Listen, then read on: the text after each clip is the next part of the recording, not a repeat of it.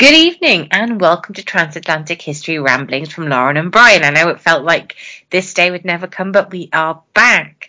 I'm Lauren from Swansea in the United Kingdom, and with me, as always, is... It's Brian Buffalo, but I don't think we should be talking. What? Yeah, I think we're supposed to be enemies right now. Are we? Yeah, World Cup starts. What's game one? I'm kind of ignoring the World Cup because it's happening in an atrocious country with such human rights violations. Yeah, fuck Qatar. I'm all about that, but did you see what game one is? Yes, I did, but it's okay. It's all right. If we win, it's all right. It's all right. It's just we never get to the World Cup, so we're just like we're just there having fun. Don't worry about it. But yes, of course, this is Brian in Buffalo, and I love you, Lauren, even though we're going to kick your heinies in the World Cup. That's right, game one of the World Cup, the US of A plays Wales. Yeah.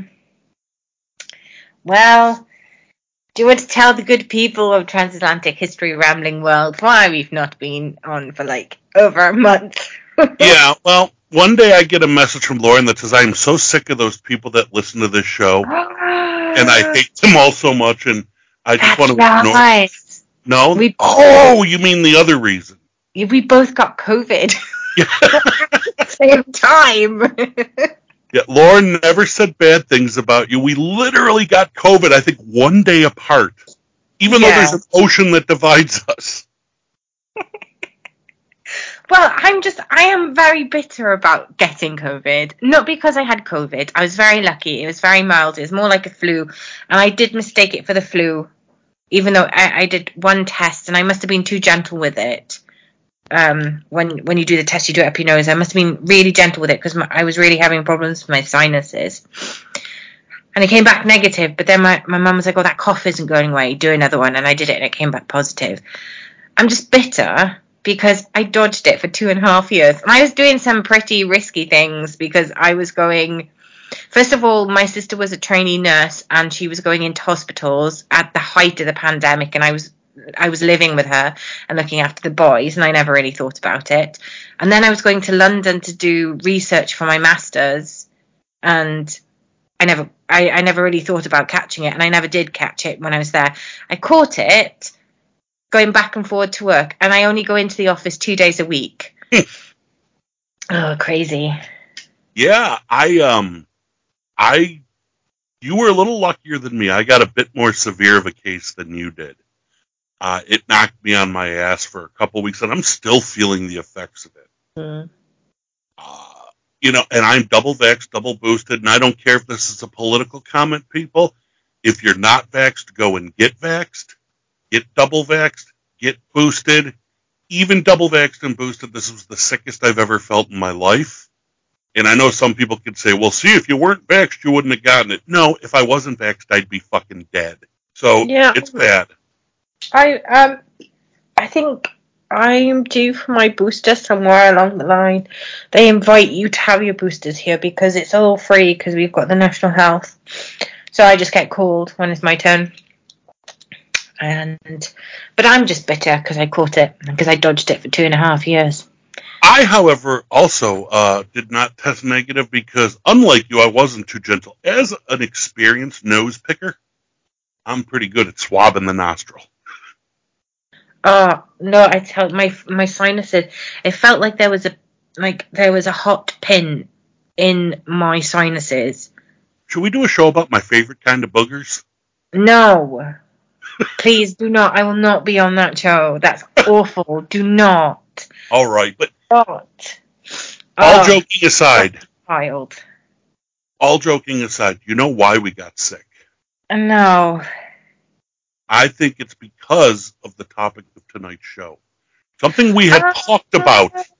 Yeah, on the show before. I think to be quite honest with you, I think at this point we really do need to be upfront about the topic of this show, because I think people need to make an informed decision as to whether they continue to listen. So listen to the ramblings, unless you're offended by my potty mouth. Yes, but I think if we just I don't know. We weren't disrespectful to Robert the doll. So I don't think that's how he got COVID. Well, see, you just told them what it's about. That's right, people. Yeah.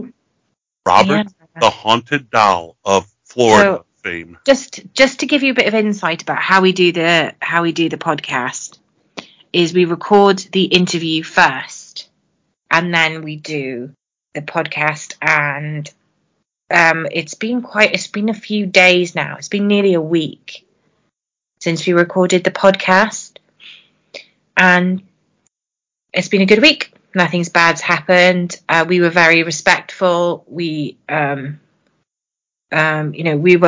we chose the right guest to talk about this topic too, but we completely understand if you want to skip this episode and not listen.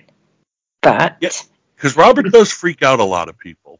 Yeah, I think it's from the lack of knowing his story, and that's what we try to dispel. Because if anybody in the UK has Discovery Plus, over Halloween and through the month of October, they did Ghosttober, which they promoted several paranormal documentaries, and we got a lot of the documentaries that were put on America Discovery Plus last year. We got them this year, so we're essentially about a year behind, unless it's something like Ghost Adventures or something like that. We're always about a year behind. And Robert the Doll documentary was there, and it was such a lovely documentary, and the story that they tell there is fascinating, and I think it needs to be told because he's not somebody you should be frightened of. No, I learned about Robert many moons ago from one of my favorite people on the entire planet, my dear friend Jamie, who I know listens to the show. So, hi, Jamie. This episode's all your fault. It's all my fault. Because well, Jamie, one time, she called me up and she said, dude, have you ever heard of Robert the Doll? And I'm like, no. Should I? I don't play with dolls. She's like, dude, check it out. It's the creepiest thing in the world. I want one. That's Jamie in a nutshell. Creepiest thing in the world. I want one. And I went down a serious Robert rabbit hole, and we joked about it for years. Me and Jimmy, to this day, when something messed up happens, we say to each other, Robert did it.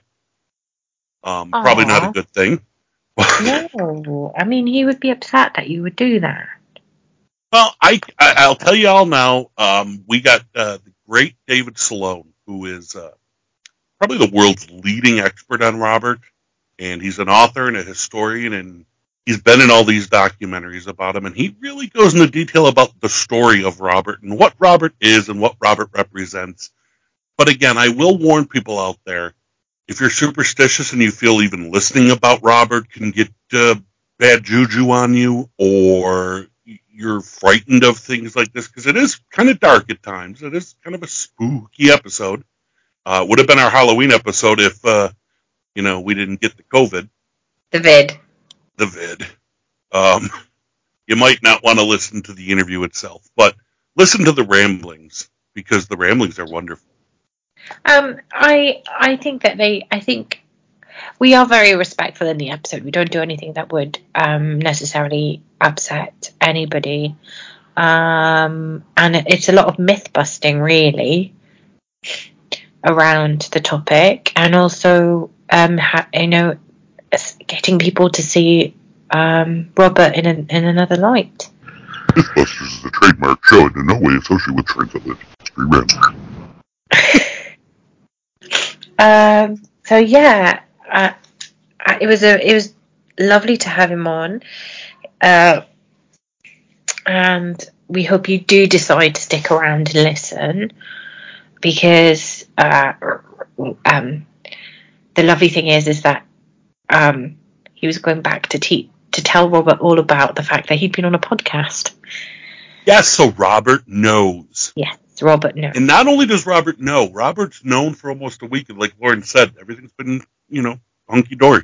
Yeah. Do you think it'd be disrespectful of Robert if I tell a doll joke?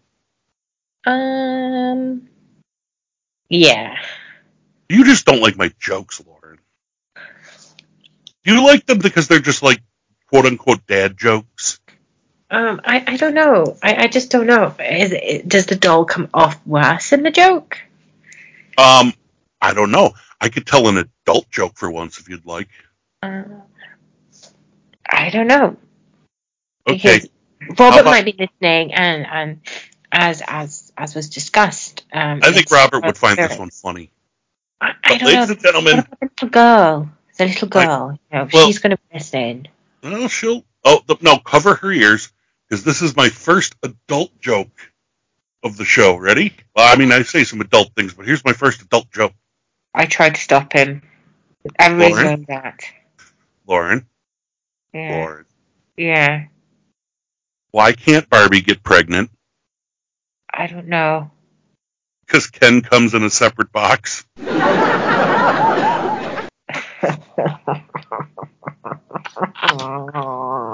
But in all seriousness, you know what dolls I hate? Cabbage Patch Dolls? Well, fuck them too. But I really hate Russian dolls because they're so full of themselves. I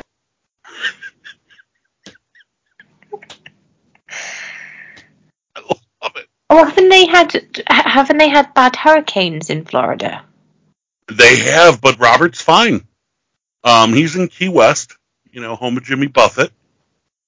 But he's fine. Speaking, we mentioned Halloween earlier, Lauren, and I had posted a picture on the Facebook, not on the show's Facebook page, but on my own Facebook page of my dear little sweet kitten Billy Van's Halloween costume. Oh yes, he did a homage to Robert. He did. He dressed like Robert in a little sailor suit. But apparently people didn't like that. And I found out a lot of people don't like people dressing up their cats. Well, as long as you didn't hurt the cat or drug the cat to get the clothes on them, I think it should be alright. Now, what about you, Lauren? Do you ever dress your dogs up? They have coats, but they're coats, not like funny coats. They are to keep them warm and dry. But no, we do. My dog does have a jumper because she's elderly now and has trouble regulating her body temperature, which can result in fitting. So she does have a jumper that she wears. Well, you want to see something absolutely adorable, and of course, this is not a licensed sponsor of the show. We are not getting money or anything from this, but I was out recently after the COVID. My brother and I met this wonderful woman and her mother and their daughter, who was about 2 years old, who seemed to think Kevin was the most fascinating person in the world. Then she'd look at me and give me the stink eye, and then she'd look back at Kevin all smiley and flirty. Well, just remember, when Theo first met you, he was convinced you were Santa. That's true. But this wonderful woman, and we were talking about what we did, and we were talking about the show a little bit. She informed me that she runs a website, and if you've got your computer open, Lauren, why don't you look this up right now? Yeah. It's all one word, yourroyalharness.com, and I swear it's not a porn site. Harness. Y-O-U-R, Royal Harness. Okay. It's dog clothes. Yes, dog clothes. Adorable dog clothes. And anybody, if you're one of those people that likes to dress your pets like I do, apparently. Oh, no, actually, they're not they're actually quite sensible clothes for dogs. Yeah, yourroyalharness.com. Fantastic website with all these adorable and practical clothes for dogs. And I asked her, I said, well, where's the clothes for cats? She goes, well, get the dog ones in smaller sizes. Which I thought was brilliant. Oh, they got a T-Rex hoodie. That's awesome. Isn't that awesome? Yeah, great site. And like I said, we're not sponsored by them. I'm not taking any money or anything. It's just a product that I came across that I loved. And I said, I'm gonna share that on the air. And she didn't believe I would, but I said, well, listen to the show because I always like new listeners too. But listen to the show. We're gonna promote your website because that is adorable. You also have them delivered to the UK. Probably not now because shipping rates are so high. No. I think it's one of those. Yes, coming up with UK prices. Oh well, they are in Canada.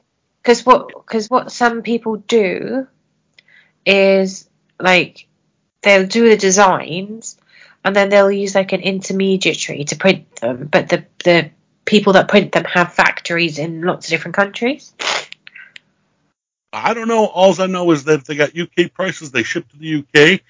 They're a Canadian company. We were joking that Your Royal Harness does sound like it could be a porn site. She said there was one that was remarkably similar. Be careful. So be sure to use YOURROYALHARNESS, Your Royal Harness, for doggy clothes. And they're adorable. What do you think? You going to buy some clothes? I don't know if I can, because like you said, it's very hit and miss now to buy things from America. But you would, wouldn't you? I would. Yeah. Oh, so what else has been going on? It's been a month, Lauren. I know. I mean, most of the time I was in bed crying or, going, please, I wish I had the bathroom buddy because being so sick, nothing is easy in the bathroom.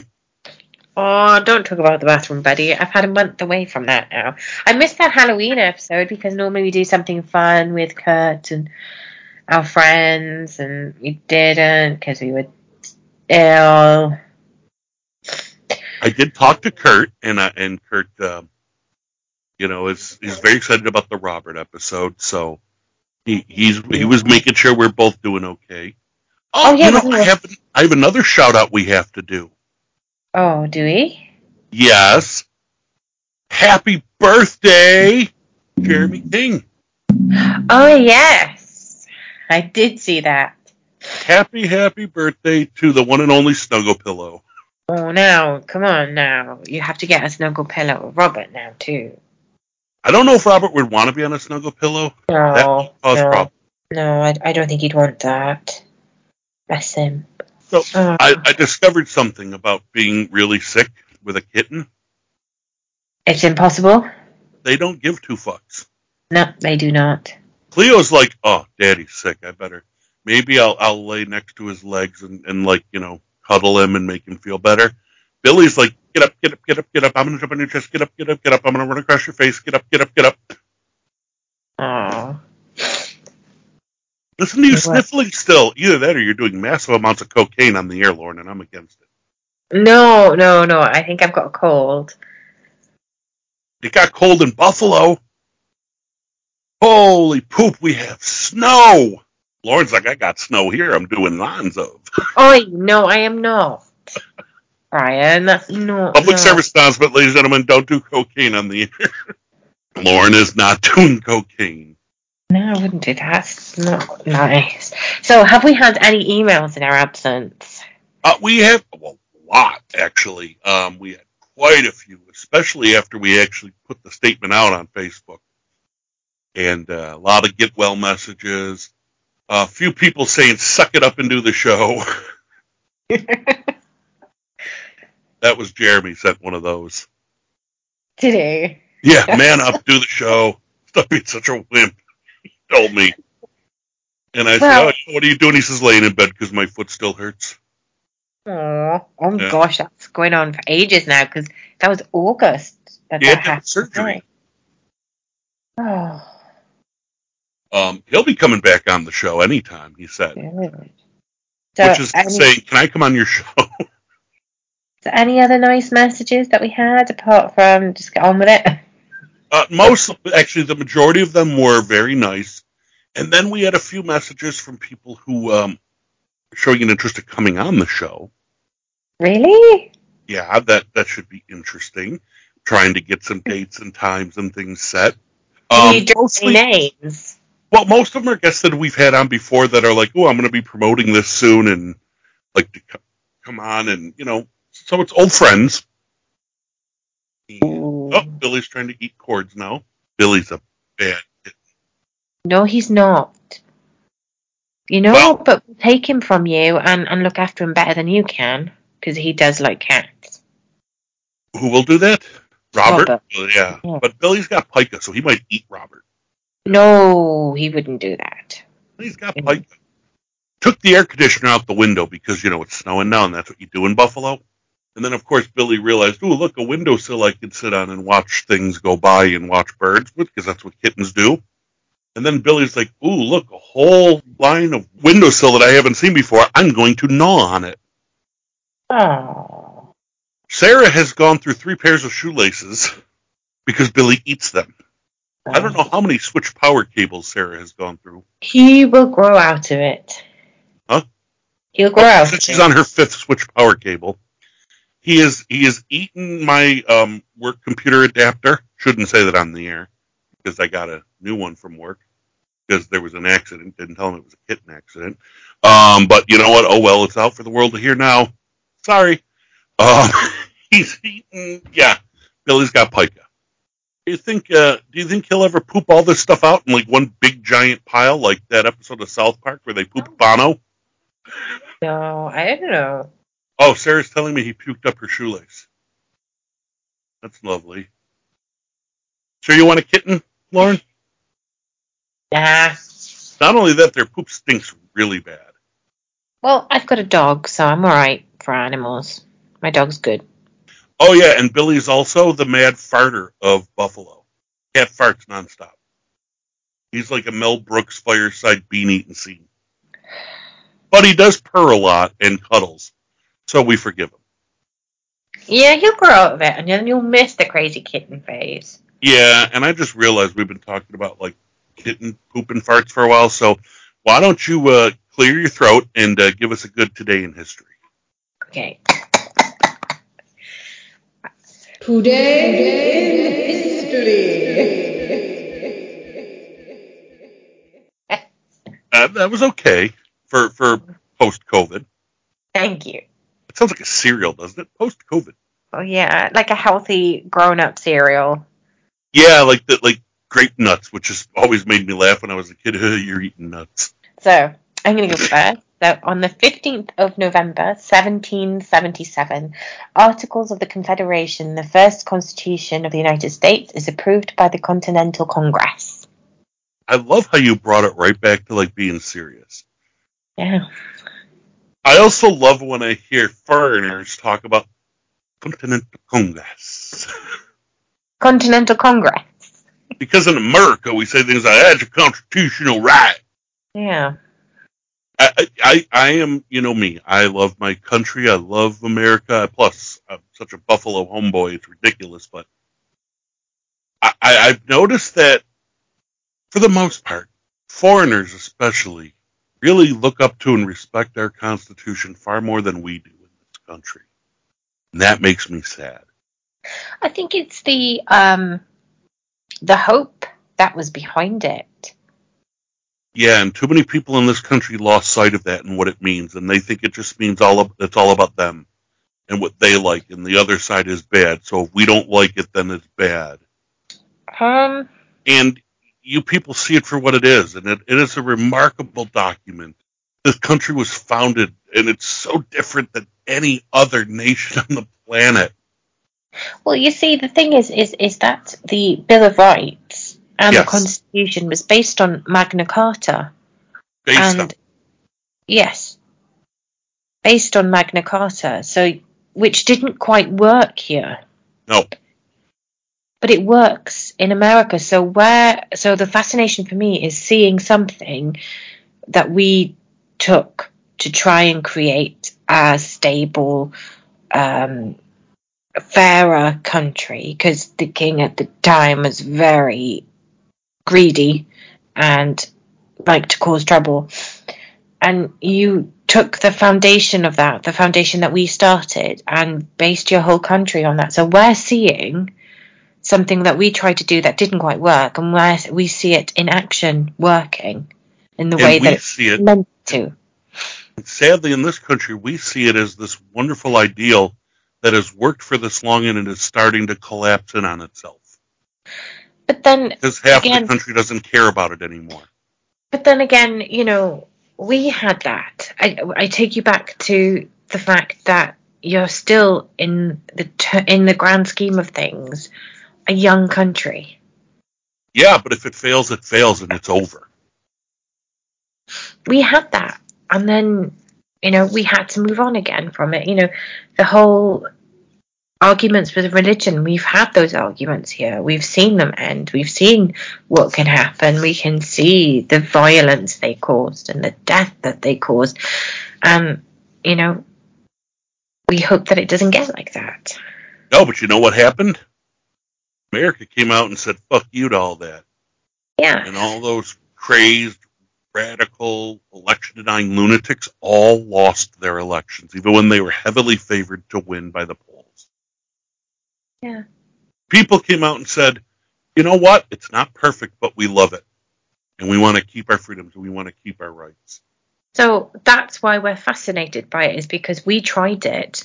We are the, for lack of a better word, because I can't think of one right now, the architect of this system, and it didn't work for us. But we see it working, and it's a fascinating insight into that. Do you know why it fascinates me so much? Why? When you see the pictures and the renditions of the people who wrote it, they're all wearing them funky pantaloons. And anybody who wore those funky pantaloons that wrote such great things, I admire that. But no, actually, I have to say, when I was writing my dissertation, and because we don't have, like now, our law system, we still have echoes of the medieval system in our law, and that will never change because it is literally the bedrock of our legal system. But when you look at the Wild West, when you're looking at the West, that does have echoes of, the sheriffs and everything like that. It was very helpful to try, to have a living picture of it, so to speak. And the gin fizzies. Yeah, they got me through as well. Yeah, they got me through my dissertation. All right, you ready for my day in history? Yes. Now I'm going to feel like a total dope because, Lauren puts together this fantastic, groundbreaking, world-changing day in history. My day in history is November the 15th, 1904. King Gillette patents the razor blade. Kind of a dick day now, huh? It's important. Well, it's important because, we have beards, and the razor blade is much better than, the broken piece of glass that people were using before. But I want to double down on my day in history because I had no idea Gillette's name was King. Did you? No, I didn't. I think there's even a razor called King in the Gillette series, I think. Yeah, and you don't see many people named King anymore. So I'm going to go from one king to another because today in history, November 15th, 1956, Love Me Tender, the first film featuring the King, Elvis, premiered in theaters. The King. Not an Elvis fan, are you, Lauren? Not really. Yeah, figured as much. On that note, go USA over Wales. Going to kick your heinies. I think it's about time that we give one last warning to people that if you are freaked out by Robert or Tales of the Strange and Paranormal, now is the time to turn the show off. I don't advise it. I think you should listen because it's wonderful, and David Sloan is an excellent guest. And he gives a different perspective on this fascinating haunted object. And I think, even if there is nothing to be scared of in this episode, we are very respectful. David explains that everything is okay, and as long as we are respectful, that nothing is going to happen. And so far, Robert knows he's been talked about on a podcast, and we're good. Yeah, we're good a la. So why don't I fire up the magic interview box? Absolutely. It's the magic interview box. This is a super important podcast for us because it does break a lot of myths about something that is not only a fantastic historical object because you'll hear the history of it, but also it gives you a new perspective, and maybe, that we don't judge objects by what the press and what the newspapers say, but we get to know them in a way. Yeah, and everyone who listens to the show knows that I'm the skeptic, that I don't believe in anything but hey, you never know. So always treat Robert with respect. Absolutely. So why don't you flip the switch, Lauren? Lauren, here we go. Yes, we've got this far, so we must have permission to talk about our topic tonight. Well, we're going to find out because, it's a little bit past Halloween, people, so don't panic. Yeah, we both had COVID, that's why. We both had COVID, that's why we missed Halloween. I think Robert had something to do with that. But, yes, in our last episode we did mention Robert, but we did ask his permission to talk about him, and we said we meant everything we said with respect, and then we both came down with COVID.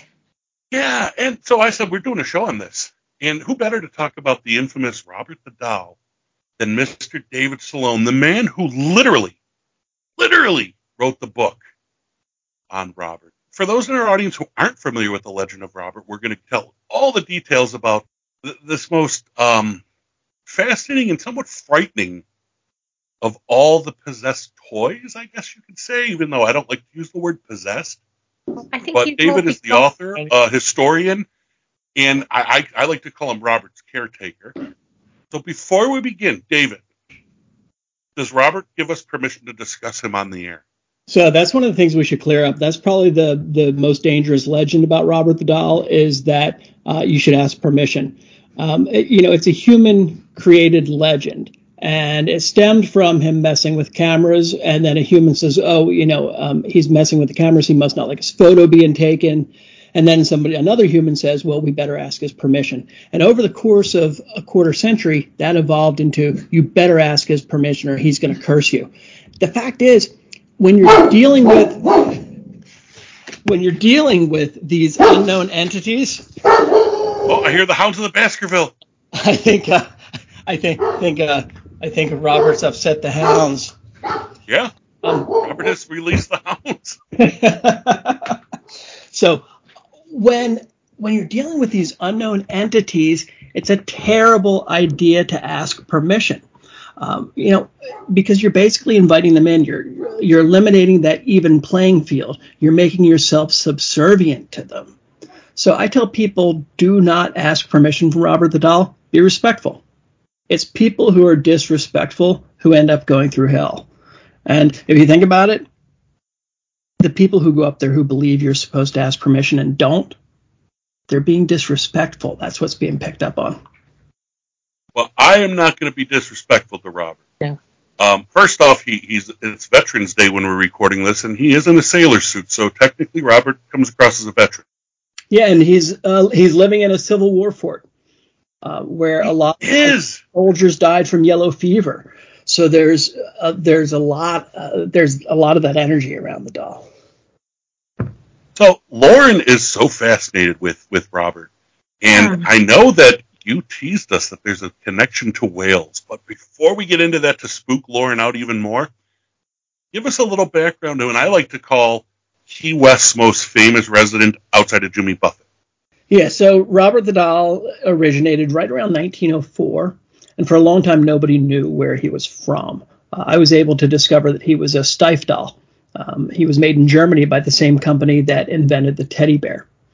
And he was given to a Key West boy named Robert Eugene Otto. If you look at the last name there, Otto, his grandfather had emigrated from Germany or Prussia. So the family had ties there, and they used to go back and visit. We believe that his mother and father went back, picked up the doll when they were visiting family, and brought it back and gave it to him for his 4th birthday. And he became obsessed with the doll, gave it his own name, went by his middle name for the rest of his life. And whenever he got in trouble, he'd say, I didn't do it. Robert did it. Blaming the doll. And things just spiraled out of control from there.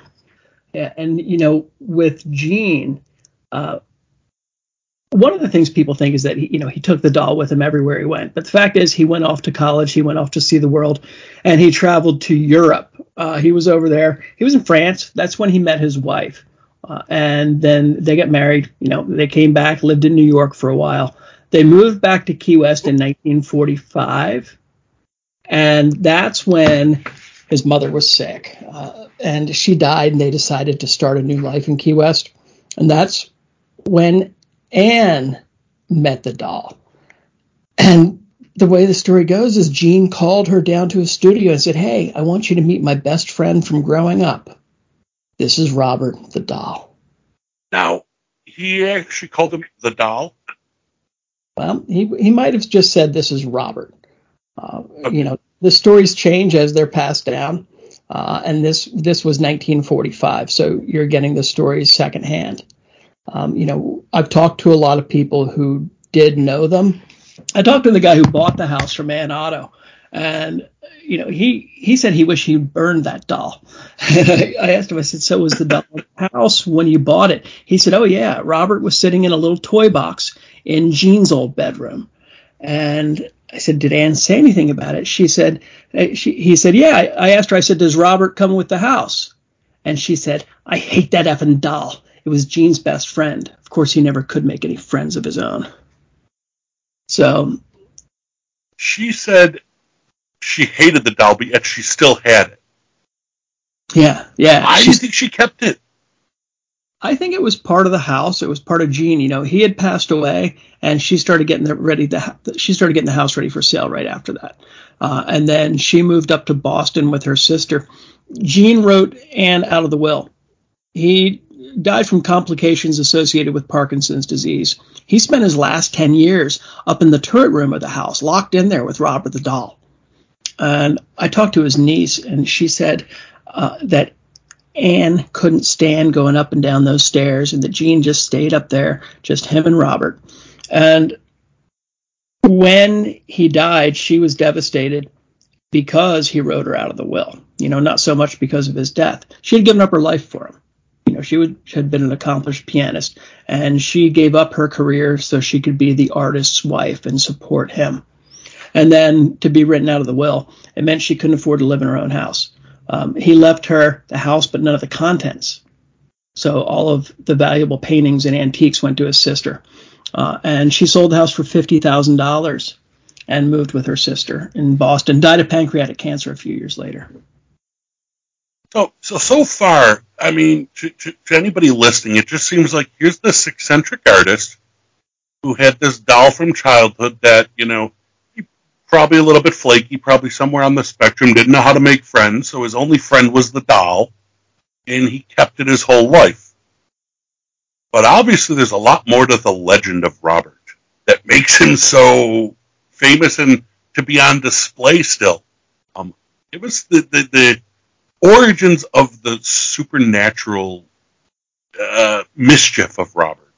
Stories started circulating town in the 1950s, but the legends were around before that. So you go back to Gene's childhood, and you know, he'd blame things on the doll. One of the stories says that he used to push the servants into the closet, and he'd slam the door behind them and hold the door.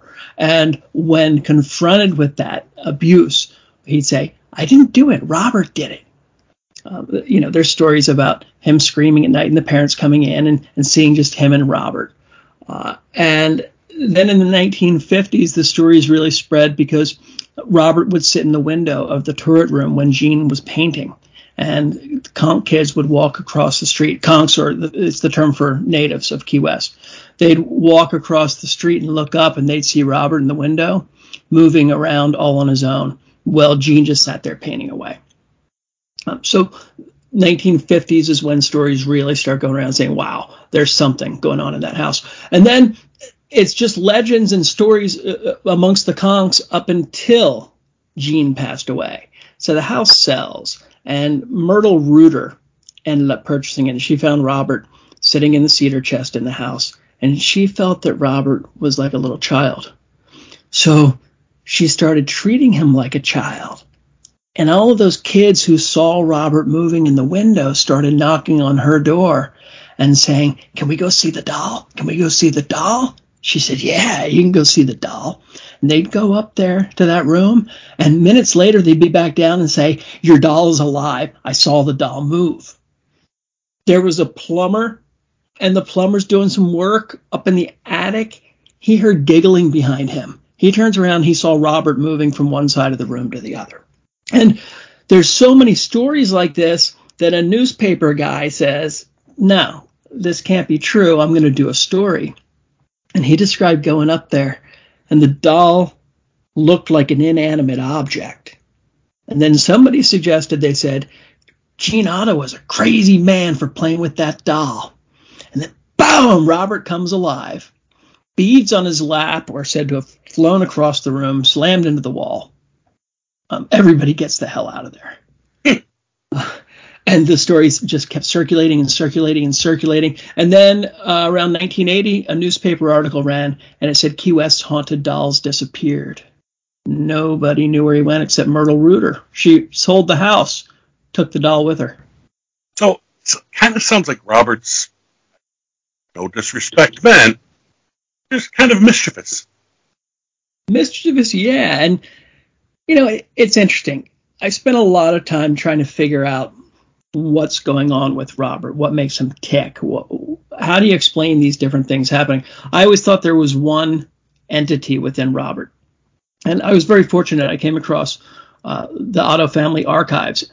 Anne was a librarian. And in the back of the library in their vault, there were about 4 boxes of her family history. And it had plenty of letters that pieced together the story of Robert. And one of the oldest legends about Robert is that he was created by an angry servant or an angry nanny.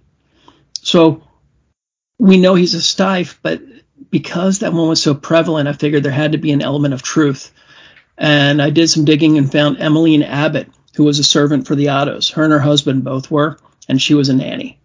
And in the 1920s, I found a newspaper article where she filed a lawsuit against the estate of Dr. Thomas Otto, Gene's father. So she was the angry nanny. And in the 1900 census, she has no children. 1910, she shows no children living, 1 child dead. So during that time that Robert the doll arrived, she lost a kid. She would have gone to the doctor she worked for when her kid was injured or dying. And I believe that child died and entered Robert the doll. That's one of the confusing things. I mean, there's legends that say it was given to him by a grandfather, and other people say it was given to him by a nanny. Now you're saying the grandfather might have given him the doll, but the nanny put the spirit into the doll? Yeah, so the grandfather has nothing to do with it. The grandfather was dead by the time the doll was created. Okay. Right? So that one's completely false. But the parents would have purchased it in Germany. There's records of them exchanging gifts with the family, and we show Gene's mother traveling to Germany in 1904. So that's pretty cut and dried that the doll is a Steiff made in Germany. With the nanny, she was the angry nanny. We've proved that much, and we have the evidence in the census records that she lost a child. So a lot of people, you go back even to some of the accounts written about in the 1980s or the 1970s, there's stories about a little girl, little black girl haunting the artist house, sitting on the steps. She's a little sad. I believe that this is the spirit that's in Robert the doll. And it was interesting when the psychic came with the Discovery Channel, she picked up on a lot of these things too. And I'll tell you this, she came in blind. She came right from the airport. She didn't know where she was being taken, and she came in and started going around the house, and she picked up on the smell of antiseptics, and she picked up on a child. And she took my theory even further. She said that the mother was so upset about losing the child that she blamed the doctor. So she sought out a voodoo practitioner and had this curse placed on the doll. So I believe that there's the child spirit, who's the true spirit of Robert the doll, a little girl, and then there's this portal that was placed on the doll through some type of voodoo, probably a Santeria spell. And through that portal, there's multiple spirits. And when people are disrespectful, you have to realize this child spirit is over 100 years old now, so it's not completely a child. But when its feelings are hurt or someone disrespects them, it's as if they have this sticky tar on their fingers, and they'll kind of tag the offending person. And then the other spirits within that portal come out and lock onto them and follow them home and make their lives hell. So it's not like there's just one entity that's causing people all these problems. There's an unlimited number. Do we have any ideas or theories as to who the other spirits may be that are attached to Robert the doll and why they would be attached? Is it all connected to the spell that was put on the doll? Is it sort of targeting certain types of people to draw it in? We believe it's related to the spell and that there's a portal. What I think it is, I believe that it's entities that thrive on negativity. Because a lot of people go up to see Robert and they go up with the idea that it's an evil doll. They don't want an innocent child. They go up, they want Chucky.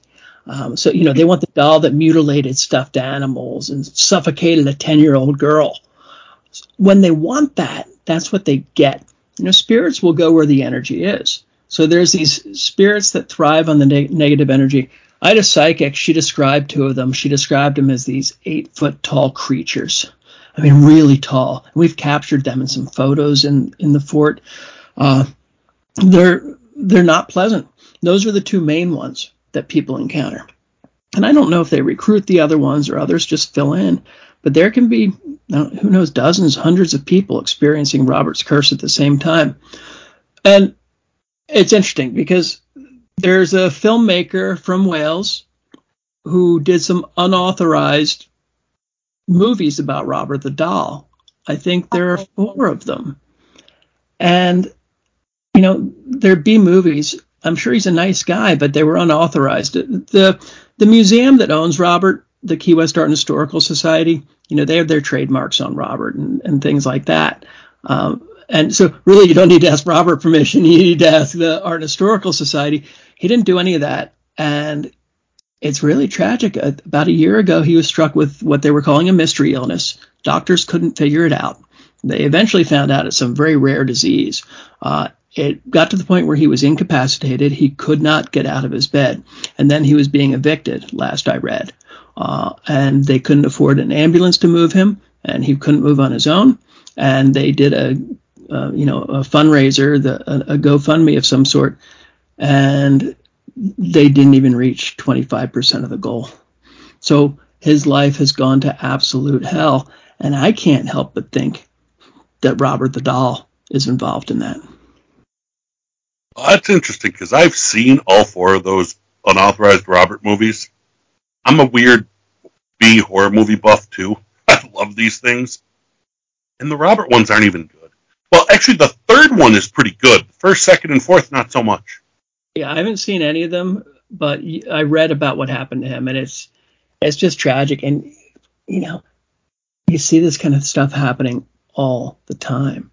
When the producer of the most recent documentary for Discovery Plus, that one's called Shock Docs, The Curse of Robert the Doll. When the producer first started inquiring about it, he had his roof come in and a lot of water flooded out his house. There are things that'll happen. Robert lets people know who's in control. Now, you wrote the book, and I'm talking literally and figuratively about Robert. What kind of rapport you got with Robert? It's really good now. It wasn't always that way. I started telling the story about Robert before he was on display. When I moved to Key West, it was 1996, and there were only 1 or 2 ghost tours in the United States. I'd seen one in Scotland, and I said, whoa, that's what I want to do. So I quit my corporate job, moved to Key West, started the ghost tour. And when I went to the artist house, I was looking for the ghost of Ann Otto, and I told the owner, I said, hey, I'm here to talk to you about your ghost. And he said, oh, you mean Robert? I said, no, I mean Ann. He said, no, let me tell you about Robert the Doll. I said, no, I want to hear about Ann. He goes, no, you don't. And he told me about Robert, and I thought, this guy is crazy. And then he said, you want to see where Robert lived? I said, yeah. The phone flew off the hook. This is back before cell phones. It flew off the hook, extended out all the way, and snapped back to the desk. I looked at him. He said, yeah, that happens. And then we start to walk up the stairs. The bookshelf that was there, the door opened up to block me from going after he had passed it. And then we go up and we go into the attic. And when we get into the attic, it was still furnished with Robert's chairs and tables. It looked like this creepy kids party about to unfold. And the room filled with this negative heat energy. I thought I was going to throw up if I didn't get out of there. I thanked him very much. I left. And so Robert's at the museum, but he wasn't on display. I called the museum to see him. And for about a week, they gave me the runaround saying, no, call back when somebody else is here. Nope, I can't do it. You want to call when this person's here. Finally, the curator met me to see him, and she walked out, and she's holding him in her arms, and she says, "Hey, Robert, this is David. He's starting something called a ghost tour, and he wants to take some pictures of you." And I look at her, and I'm like, "Oh my God, she's crazy. These people in Key West are crazy."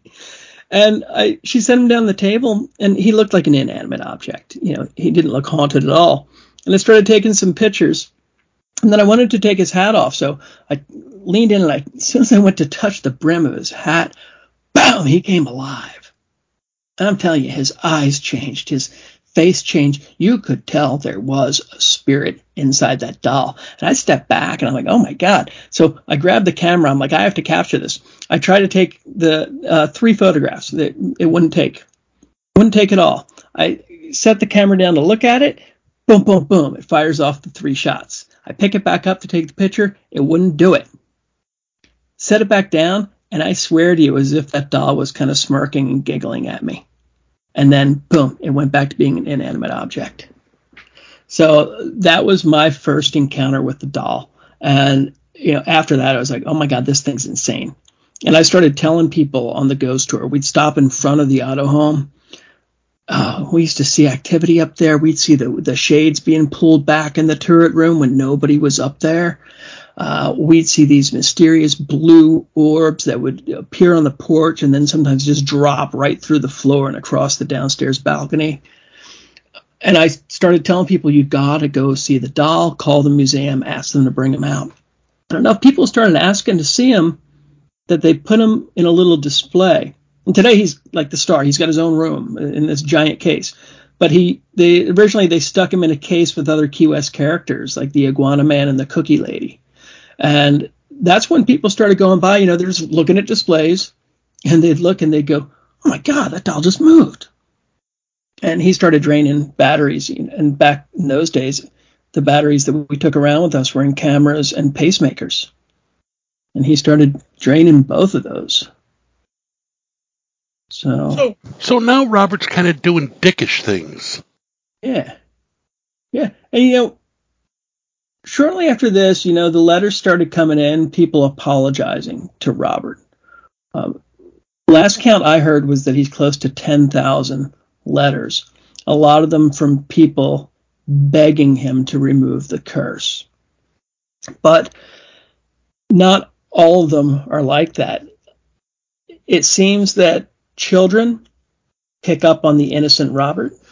Children pick up on the child spirit there, especially children with autism. And Robert gets a lot of cards or letters saying, I love you, Robert. You're my best friend, Robert. People draw pictures of themselves holding hands with Robert. So children pick up on the good. And I think it tends to be adults that go in there looking for the evil. And, there's the uncanny valley, which describes the sense of dread that we get when an inanimate object looks a little too human. And I think that plays a big role in it. Robert has a lifetime of looking creepy. And the thought of a doll being able to do these things does fill people with dread. So I think a lot of the negativity is what people have placed on it. So what changed yours and Robert's relationship? I mean, did you slip him some money? Did you give him some weed or something? Because I know I've read that people leave him hot. But you said you guys are kind of coup de-la now. What happened? Okay, so I was writing the book about Robert after I found all that information, and I thought it would be a great thing that I discovered the child, that I had evidence that Robert wasn't evil. And I think the dark entities around Robert did not like that one bit. And I still thought I was dealing with one entity. So I thought I was setting the record straight. And I started going through hell. Objects started moving around my house, the typical problems with lights going off and on. I started having these strong bolts of electricity shooting out of my hands. And it wasn't like static shock. I'm talking strong bolts of electricity that almost dislocated my shoulder. It would throw it back so much. And then objects that shouldn't be moving on their own it was like something was challenging me. I'd be walking the dog. These giant palm fronds were lifted up off the ground and would fly towards me and then drop right at my feet. I was very clearly being challenged and told to stop doing what I was doing. I lost 4 hard drives. And, after the first hard drive, you back everything up. And I had every keystroke being recorded. And when I lost the fourth one, I sent away to have the terabyte drive sent to me. It had everything on my computer except the Robert the Doll book. Something didn't want this out there. And I really couldn't figure out what it was. And everything culminated for me. I started being possessed by something. Imagine someone takes like this gray pizza dough and puts it over your head, and that starts sinking into your head and taking control of your thoughts. I developed dual thoughts. At first, I could tell which ones were mine and which ones weren't. And then I couldn't tell them apart. And I started sleeping behind the church. I still was getting attacked. My life was hell, and I went through about 6 weeks of hell. And I ended up getting yanked out of bed. I woke up being yanked upwards, and I yelped. And it's not scary when it happens because your brain's really just trying to make sense of what's happening. So the fear comes in after you realize it. So I yelp. My wife, I just started dating her, and she hears me yelp, and she's like, "What's wrong?" And I said, "I'm falling out of bed." She said, "Well, get back in." She goes back to sleep. I said, "I can't. I'm still falling." And I'm not hitting the ground, so I looked up. I was only about 2 or 3 feet from the ceiling, and I absolutely freaked. And I shouted out, I'm like, "Oh, God, help me." When I said that, I dropped, and I wasn't even over my bed. I was about 6 feet to the left of it. And I slammed the ground so hard. And I got up and I went on Facebook, and I said, "I'm dealing with an entity I can't handle, and I desperately need help. Don't comment if you're not here to help me." And somebody put me in contact with the Santeria priest. And he came over and didn't pick up on anything at first. And then when he got to the bedroom, he said, "Oh, I can't deal with that on my own." And he brought 5 more people from his Santeria family down from Miami. And they didn't charge me anything. They did a misa espiritual. It's a spirit mass. And it was probably a 4 or 5 hour ceremony. And they removed dozens of spirits that were possessing me, including those 2 8-foot tall creatures that are with Robert. And what had been happening, I believed the asking permission legend back then. And every time something was going wrong with the book, I'm like, "Hey, Robert, what's going on? Can I please do this? Can I do that?" I was just inviting spirits in every single time. So as part of that ceremony, they got rid of everything, and they set me up with pretty much like a door lady. I've got my protector. And I was terrible at keeping spirits out myself, so she does that for me now. And so with that, and in knowing that there's multiple entities around Robert, it takes away a lot of the power of the negative ones. So what's happened through the years, I feel like my goal now, or my job now, is protecting the child spirit. And about 2 years ago, I've been doing the ghost tours in Key West for a long time. About 2 years ago, the fort invited me to start leading the ghost hunts up there. So we do the hunt with Robert the Doll in the fort. So I'm with him just about every night.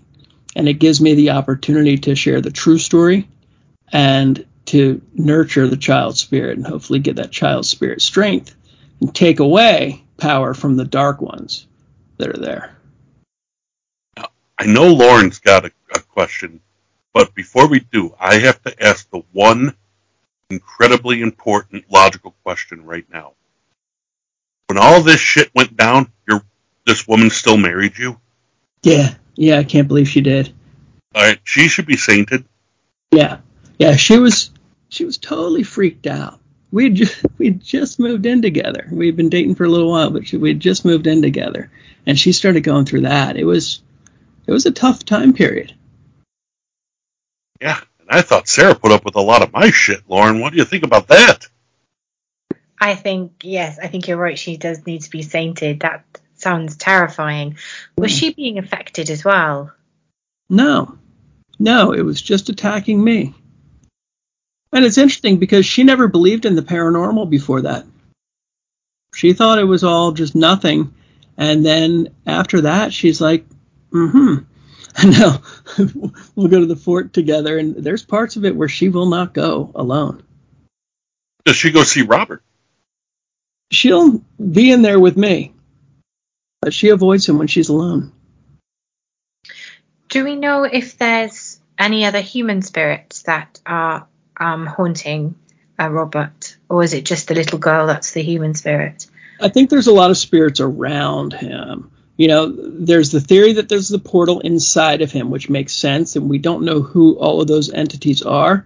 The ones that are with him, there's the little girl, and then I've picked up on Gene Otto around there a lot too. And there's so many interesting things. The fort, it's an old Civil War fort. In 1950, it was kind of up for grabs. It was slated for destruction. Gene Otto stepped in and helped save it, and helped convert it into a gallery and a museum. And he had some of his biggest art shows there. And that's something we left off, that Gene Otto is a pretty prominent figure in the art world. He was an incredible artist. He was the first one to capture what Key West looked like in the harsh sunlight. Nobody could master the light like he could, but because he was born here, he did it. And he studied under the great masters. So he was really, really good, very, very different. And he had his big shows up at the museum. I don't think he had any idea what would happen to that museum. He wanted that museum saved.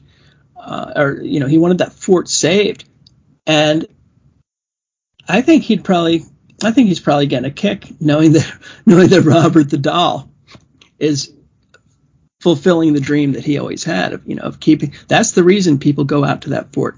I mean, Robert the Doll is the main draw out there, and I think it's very interesting that he had such a tie with it before Robert, that Robert ended up there, and then Robert is the one who got me out there. And I started diving into the Civil War history. And in doing that, I found out that my great-great-great-grandfather, the guy that I'm named after, his Civil War regiment, he was Union. He was Pennsylvania 47th Volunteers. They were in charge of Key West during the Civil War. And they helped build the fort where Robert the Doll lives. Yeah, that's pretty badass. So for me, it's this full circle. With Gene, there's this circle. Robert's got this connection, and it's bigger than any of us. I play music for Robert, and Ozzy Osbourne and Jack Osbourne were down here to visit him. I had introduced Jack to Robert the Doll when he was filming Haunted Highway. We did our interview out at Fort East Martello, and then he brought his dad back a few years later, and they started Ozzy and Jack's World Detour with Robert. And Ozzy disrespected Robert the Doll, and they bought a little Robert the Doll, the same one that Lauren wants to get, and they took it on the road trip and blamed it for everything. And then Ozzy tried to blow it up in a microwave. He tried to blow it up on the beach, and that's when things really started going south for Ozzy. Pneumonia killed him, cracked his head open, almost killed him. They did reference that in the Osbournes Want to Believe. They've got their own show on Discovery Plus in the UK, and Jack brings in the little Robert the Doll, and Ozzy completely freaks out and doesn't want it anywhere near him. Yeah, and Ozzy's so sincere with that. There's a clip of Ozzy saying to Jack, he says, "There's no such thing as ghosts. You tell somebody they're going to lose sensation in their left arm enough times, they're going to lose sensation in their left arm." And then, Ozzy has the accident, cracks his spine, loses the use of his left arm, has to cancel his world tour. and then, Gene Otto, Parkinson's is what took him out. And Ozzy Osbourne, diagnosed with Parkinson's. I'm going to defend Robert here for a minute, okay, because there was a lot of years of alcohol and drug abuse with Ozzy, too. So let's not be too quick to jump on Robert's back. I'm with you, Robert. But to be quite honest with you, it is quite aggressive trying to put somebody in a microwave, knowing what a microwave can do to things. Sure. So I think Robert's feelings would be hurt Well, yeah, but did you ever put a microwave? Did you ever put a marshmallow peep in the microwave for like 10 seconds, and it becomes like a giant Stay Puft Marshmallow Man from Ghostbusters? I know it has nothing to do with anything, Lauren, but I mean it's. Are Really you cool. trying to say? Are you trying to give Robert ideas about how he can like? No, and I'm not. And anybody listening out there, do not put a peep in the microwave, because if you leave it in too long and it explodes, you will never get your microwave clean. Back to Robert. So with Ozzy being there, I decided to play different music to see what Robert the Doll might respond to, and I was a big Ozzy fan, and so from there I thought, okay, I won't play Ozzy for him, but I'm going to play some Motley Crue. And I started playing Motley Crue's first album, and Robert seemed to love it. So for about a month, we were playing Motley Crue when we were setting up, because we set up the chairs, we get out all the different paranormal equipment that we use to do experiments with. On Easter Sunday, 30 days after I started playing Motley Crue for Robert the Doll, I have a reservation come in and it says Vince Neil.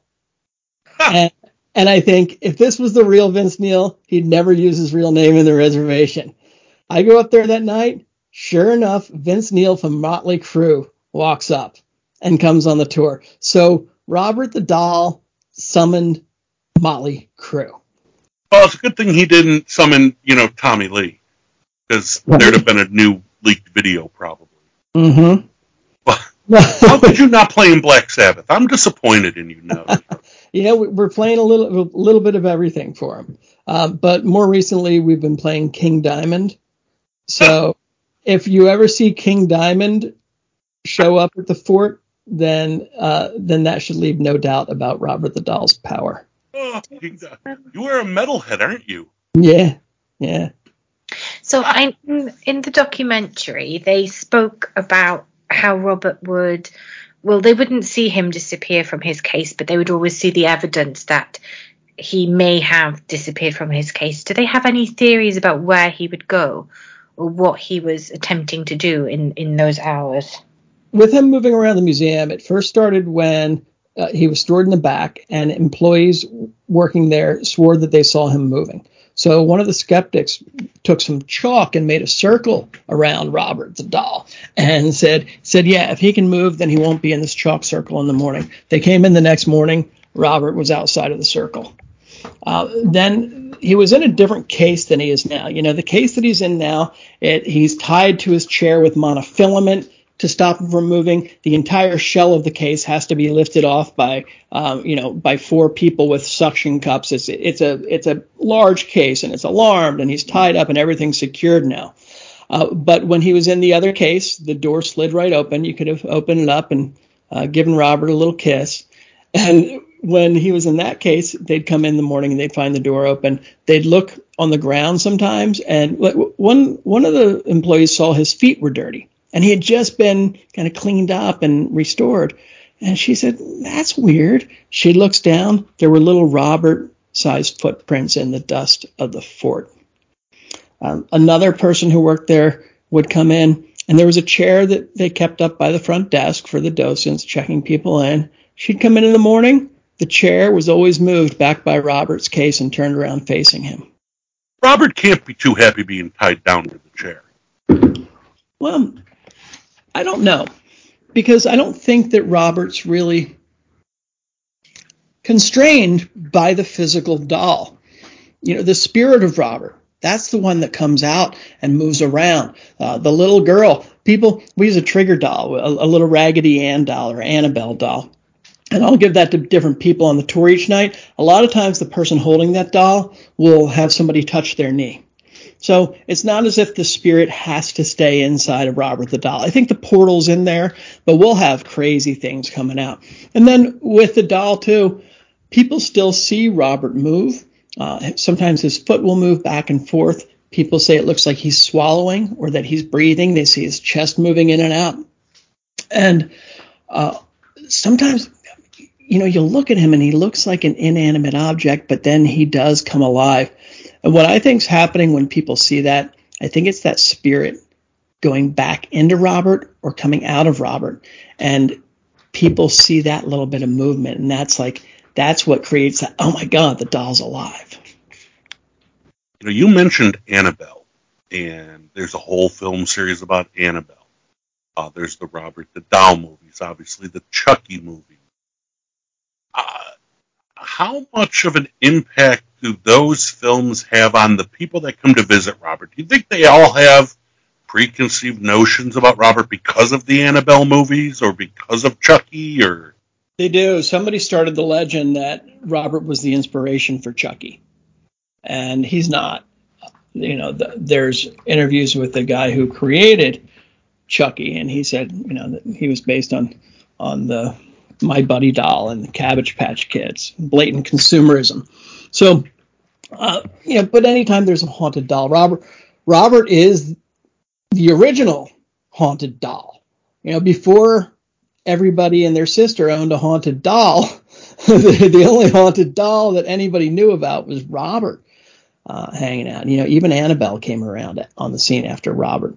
So it makes sense that Robert is the inspiration for a lot of things when it comes to haunted dolls. But then you have the Twilight Zone episodes and things like that. Haunted dolls, they're a part of our culture. If you go back far enough, dolls were originally used to teach children about spirits, and they believed that they were calling the gods down into the dolls. So, dolls being possessed by spirits it's been something. You had to bring up Talking Tina, didn't you? Mm-hmm. Curious. Still give you nightmares. Episode ever, you bastard, bringing that up, trying to put that out of my mind for the past 40 years. Yeah. No, I used to have a talking Cabbage Patch doll, and she was quite scary because I remember my dad was putting batteries in her on Christmas morning, and she objected to being upside down. She knew she was upside down. And she told him off for having her upside down. All right, this is getting too freaky, Lauren. You're not to tell me you had a possessed doll. No, she talked. She only had batteries in her once because she was a bit creepy. Carmen Tanya is her name. She's a talking Cabbage Patch doll. Incredibly rare. I've known Lauren for years, and every once in a while she drops these bombshells on me, literally like the bombshell found in her backyard. I've got a question about Robert's outfit. Was the sailor suit his original outfit? Because in the documentary, when they show Otto family giving the doll to Jean, he's in a jester's outfit, and he doesn't have his. I'm not quite sure if it's a cat or a dog that he's holding. Yeah, it's a lion that he's holding, Leo the lion. And Leo the lion's not original to Robert. Neither is the sailor suit. When the Steiff Company created Robert, he was a clown. He was a harlequin, and he was wearing a pink and yellow harlequin outfit. So so as if Robert being a haunted doll wasn't creepy enough, he was also a clown. Yeah, make it much creepier. And the sailor outfit that belonged to Jean Otto, and Jean shared everything with him, including his outfits. And when Myrtle Rooter had Robert, she'd dress him up in the different outfits and set him under the Christmas tree or set him on the front porch. And we think it was probably Myrtle who gave him Leo the lion. She figured the doll needed his own little doll to keep him company. I want to know if you guys are ever tempted to put like Robert in other outfits, like maybe dress him in a little Santa suit for Christmas, maybe, I don't know, just have fun with it. If it was up for me, I'd certainly do that. The museum, they protect Robert as an artifact. Well, it is. Of course, handling him as little as possible is what they do. So they keep him locked in the case, and they work to maintain him and try not to bring him out. But something cool that they're doing this year, they're going to release a little Robert doll. It's going to be like an elf on the shelf, but it's going to be a Robert Did It doll. And he'll be wearing his Santa hat, and I'm told there's going to be a button you can push, and he'll say, "I didn't do it." Okay, can I please provide the voice for that? You'd be perfect. But I do want to say, even if the legends and lore and the stories of Robert weren't there, it would be an artifact. This is a piece of art. It's a handmade doll from the turn of the 19th to 20th century. Mm-hmm. Mm-hmm. Those themselves are pretty rare, especially in the condition he's in. Yeah, and one of the interesting things about Robert, the look on his face, he looks so different than any doll like that because he had termites, and the termites ate into his face. So he's covered with felt, and he's stuffed with something called Excelsior, which is this tightly spun wood wool. So the termites love that, and that's why they ate into him. But the size of Robert is very rare. When I talked to the Steiff experts, they said he was probably created in the image of someone, and he was also made to sell smaller versions of himself, where he might have been in the display window at FAO Schwartz. And so kids would see the big one and say, oh, I want to get one of the little ones. But he's certainly a rarity. I've come across two that are similar to him in size. Are they in as good condition? Better. Ah, okay. Better. These ones still have the original Harlequin outfit. And they don't have That's not better. That's creepier. And they don't have the termite damage to the face. I would much rather have Village People Robert than Harlequin Robert. and those ones don't have the demons possessing them. That we know of. Yet. Now, Robert's gangsta. I mean, he is like, he's dollar signs whenever any of these haunted doll things come out, because I would imagine anytime an article online comes out about Robert, tourism goes up at the museum. Yeah. Do they realize what Robert represents to the community and the museum itself? Sure. People are well aware. The museum, it's this really cool history museum. It's got this great, funky Key West history. A lot of the objects in there have possessions too. There's over 100 spirits haunting the fort.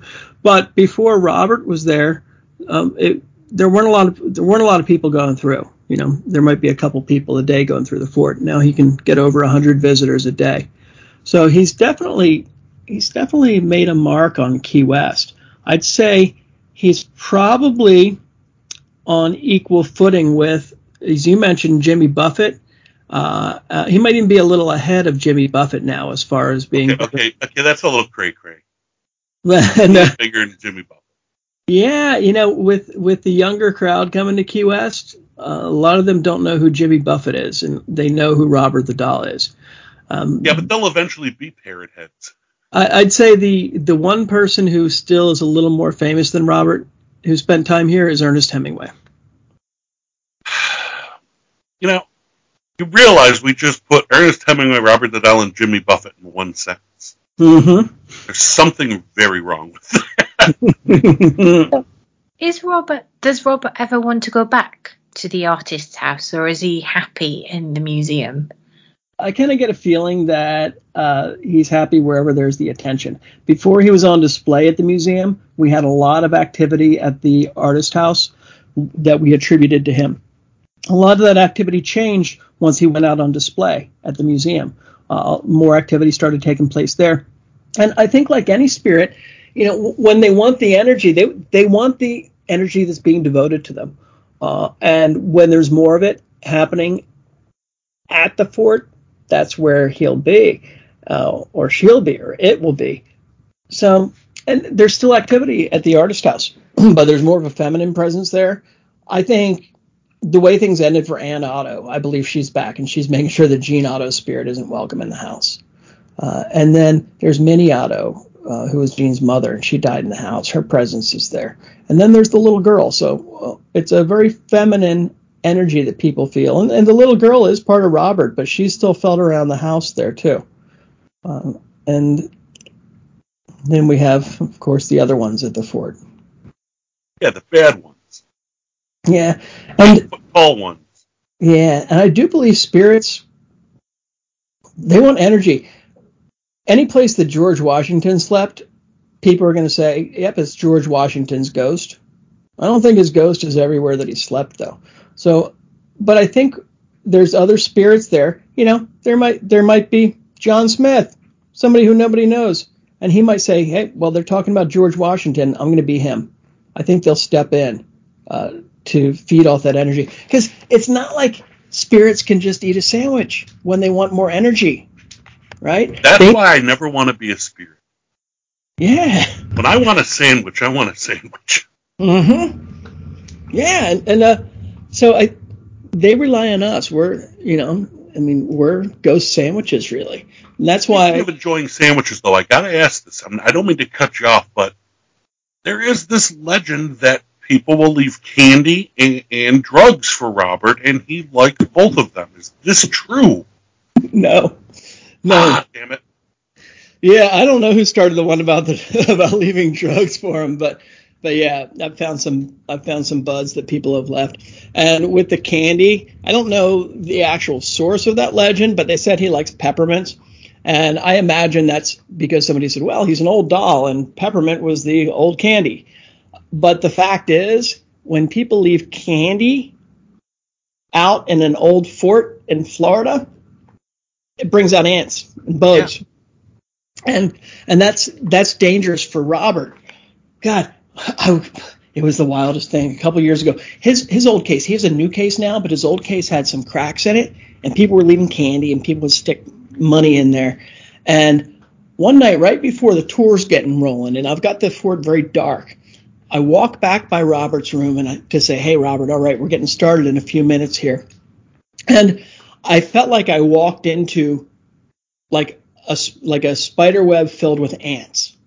And I kind of bumped into it. And I go, whoa, and I back up and I pull out my flashlight to shine it on it. There was absolutely nothing there. I turned to the side, and then I felt like I was bitten by 1,000 red ants. I mean, it stung, it burned, my hair stood up, and I'm like, ah! And then it stopped, and my light went across Robert's case, and there was a single ant crawling up his case. And I hadn't seen that ant before this happened, and I'm thinking about that. I'm like, okay, what's going on here? And I figured it might be some of the bad spirits trying to mess with me. And I talked to someone after the tour, and they said, I bet Robert's afraid of the ant, and he was just trying to tell you how he felt. Yeah, Robert's like, get this shit away from me. I'm going to make you feel it. We looked over at Robert, an ant crawled out of his face, and I thought, termites look like ants with wings. Termites destroyed his face. He's freaked out by the ants because of all the damage they did to him in the past. Yeah, I was just going to suggest that maybe he was scared of them because of what had happened to him with the termites. Yeah. Aww. Poor Robert. Oh. Yep. Oh, hey, look who's here, Lauren. Billy. He's not a kitten anymore. Wow, look at that. Nice cat. This is my kitten, Billy Van. And he's gotten to be monstrous, as you can see, Lauren. He's very big now. And he just attacked me. Robert loves cats. Fred, what does he think of your dogs? He's okay with dogs.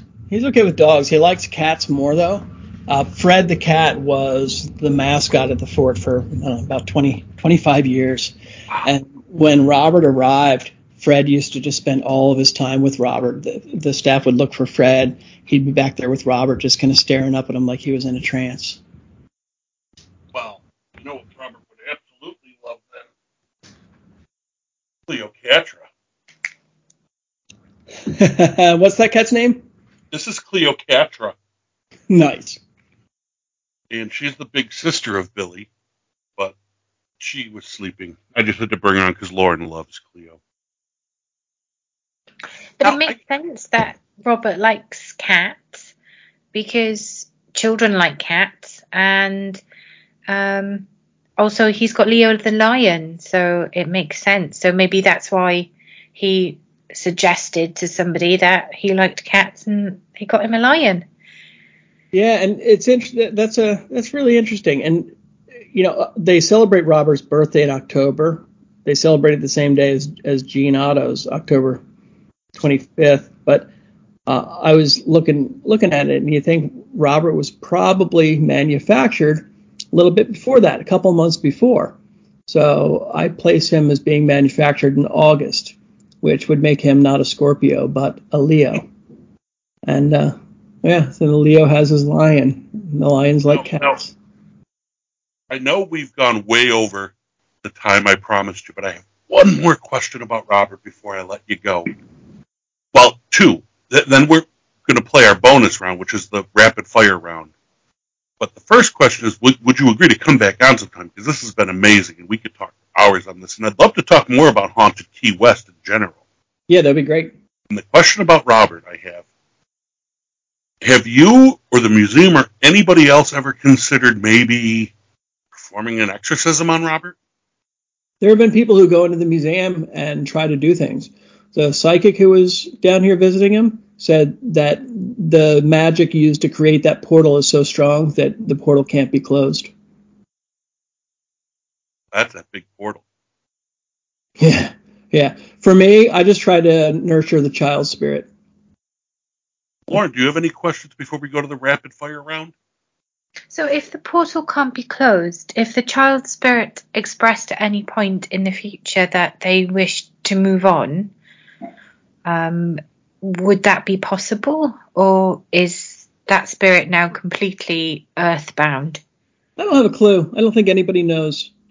You know, I'm just going to keep trying to give the child more power because nobody's ever given that child energy. So. And she's happy? Is she happy as she can be? I don't know. You know, it's another thing that's hard to say. I think happier. I bought a book on Bahamian history from the time that her parents would have been there, and I'll read little bits of that. When I set up chairs, I'll try to teach her to count in Spanish and German. So you know, I'll do little things to try to give her energy. And during the tour, you know, by telling people about the child spirit, I'm hoping more and more people do that. So it'll be interesting to see what happens. Sorry, how far can she count in Spanish and German now? Well, I set up 26 chairs. I haven't gotten that far in German because I'm teaching myself that too.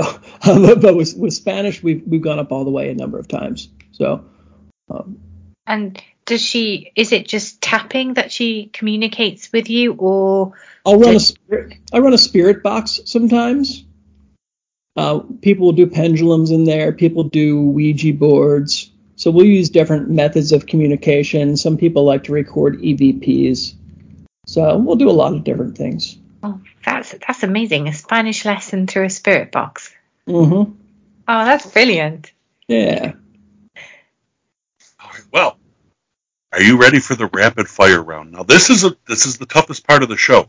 It's random questions that may or may not have anything to do with the topic, where you just have to answer the first thing that comes to your mind. Let's do it. All right, question number 1. Pluto, is it a planet or not? Yes. Good answer. 2, as far as candy goes, circus peanuts, yay or nay? Yes. Yes! You're the first one who's agreed with me on that. Question number 3. Better accent, Floridians or Lauren? Lauren. And the last and final question, the rapid fire round. Where can we get your book? It's available on Amazon. And give us the name of the book and the details, and it's called Robert. We can reach out and see Robert. Robert the Doll, the true biography of Key West's haunted doll. And if anybody makes it to Key West, they can go to ghostkeywest.com to book a ghost hunt with me. There's probably a dozen ghost tours in Key West. We're the only one that includes Robert the Doll, where you actually get to see the doll. And we've got a YouTube channel, and it's the Robert the Doll Experience, where we're putting out some videos that are a little bit of a deeper dive into Robert the Doll. And so we've got some pretty cool ones up there. We'll be doing new ones every few weeks. Robert the Doll Experience. I thought you were going to say it's Robert doing Hendrix covers. Wouldn't that be something? That would be awesome. But this has been incredible. Mr. Sloan, this is such an honor and a privilege, and I can't wait to have you back on to talk more Haunted Key West. But it is about that time, so Going to say goodnight, and from Brian in Buffalo, And Lauren in Swansea. and the wonderful haunted Key West. Good night. Good night. Good night.